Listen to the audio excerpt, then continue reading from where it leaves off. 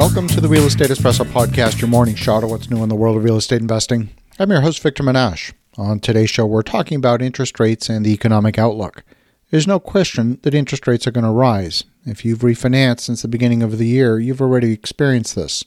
Bank of Canada raised interest rates already by a quarter point this month, and the U.S. Federal Reserve announced a quarter point increase on Wednesday. This is the first rate increase since 2018. And the Federal Reserve indicated that this is the first of many interest rate increases to come due to the elevated risk of inflation. Question is, what is the real economic situation, and more importantly, what are the geopolitical factors that will affect your business in the coming months and years? The biggest wildcard is China. Days before the invasion of the Ukraine, China was seen as partners with Russia in a friendship that knows no limits, and that's almost a direct quote.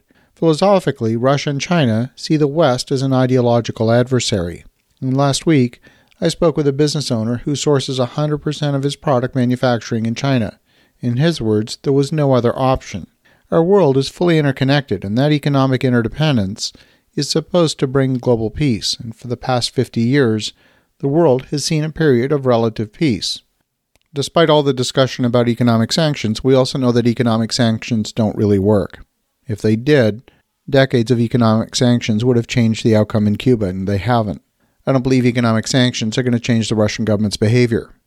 Wars between the major superpowers have been limited to proxy wars.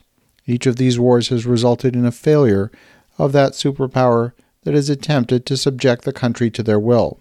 The U.S. failed after 20 years in Vietnam. Russia failed after 10 years in Afghanistan.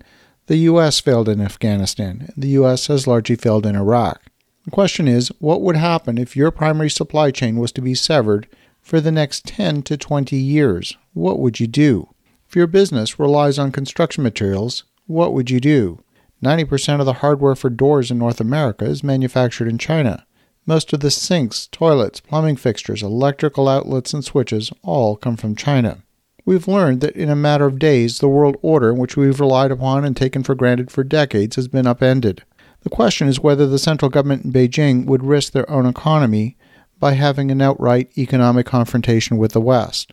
At the moment, it seems too far-fetched to consider, but we are hearing about direct negotiations between China and Saudi Arabia over the purchase of Saudi oil in something other than U.S. dollars. The U.S. used to be the largest customer of Saudi oil, and today, the U.S. accounts for 500,000 barrels of Saudi oil consumption. China, by far, is the largest customer of Saudi oil, taking almost 2 million barrels a day. This next period is going to test policymakers and economists. The traditional theory is that an orderly economy will go through natural cycles of expansion and contraction. This is the result of the lag between reactions to changes in supply and demand.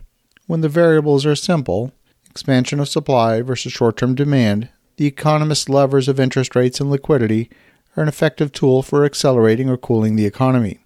In the late 1970s, we experienced a period of stagflation.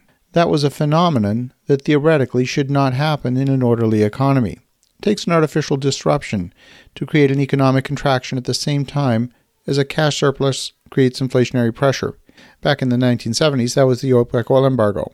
And we've just gone through 4 cycles of artificial economic disruption as a result of the pandemic. China has implemented another series of strict lockdowns in order to stem the spread of the more virulent Omicron variant. This will disrupt supply of manufactured goods from China yet again, putting more price pressure on manufactured goods and increasing lead times. We're now going through another round of economic disruption as a result of the invasion of the Ukraine. This is affecting more than just products coming from Russia and the Ukraine. It's also affecting shipping lanes in the Black Sea, affecting countries like Turkey.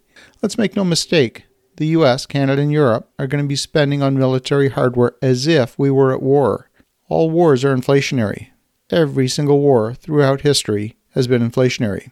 Even if NATO is not dragged into the conflict directly, the entire European continent is going to be on military high alert. NATO member countries must establish an effective deterrent to any aggression on the continent, and that potential wartime footing means a significant increase in defense spending across most NATO members. Wars are inflationary because governments rarely foresee war as a possibility, and therefore it's rarely part of the national budget. They become an extraordinary line item in the budget, which can be easily justified as unforeseen when explaining it to the voting public. But given the interconnected global supply chains, already stretched to recover from the pandemic, we can expect to see elevated commodity prices driven by higher energy costs. The playbook says that when inflation rises, interest rates have to rise as well. But we're also going to experience a period of stagflation in the coming months. Economic recovery is underway from the pandemic in most parts of North America. Many small businesses are weak and still limping back to health. Supply chain disruptions, rising labor costs, and higher borrowing costs are going to all give rise to increased financial pressure. As business leaders, we need to pay very close attention to rising interest rates, to rising prices, and the possibility of simultaneous economic slowdown. That means that sitting on cash reserves for a rainy day will be a prudent measure at this point in time, even if sitting on cash doesn't seem like the best move from an inflation-adjusted perspective. As you think about that, have an awesome rest of your day. Go make some great things happen. We'll talk to you again tomorrow.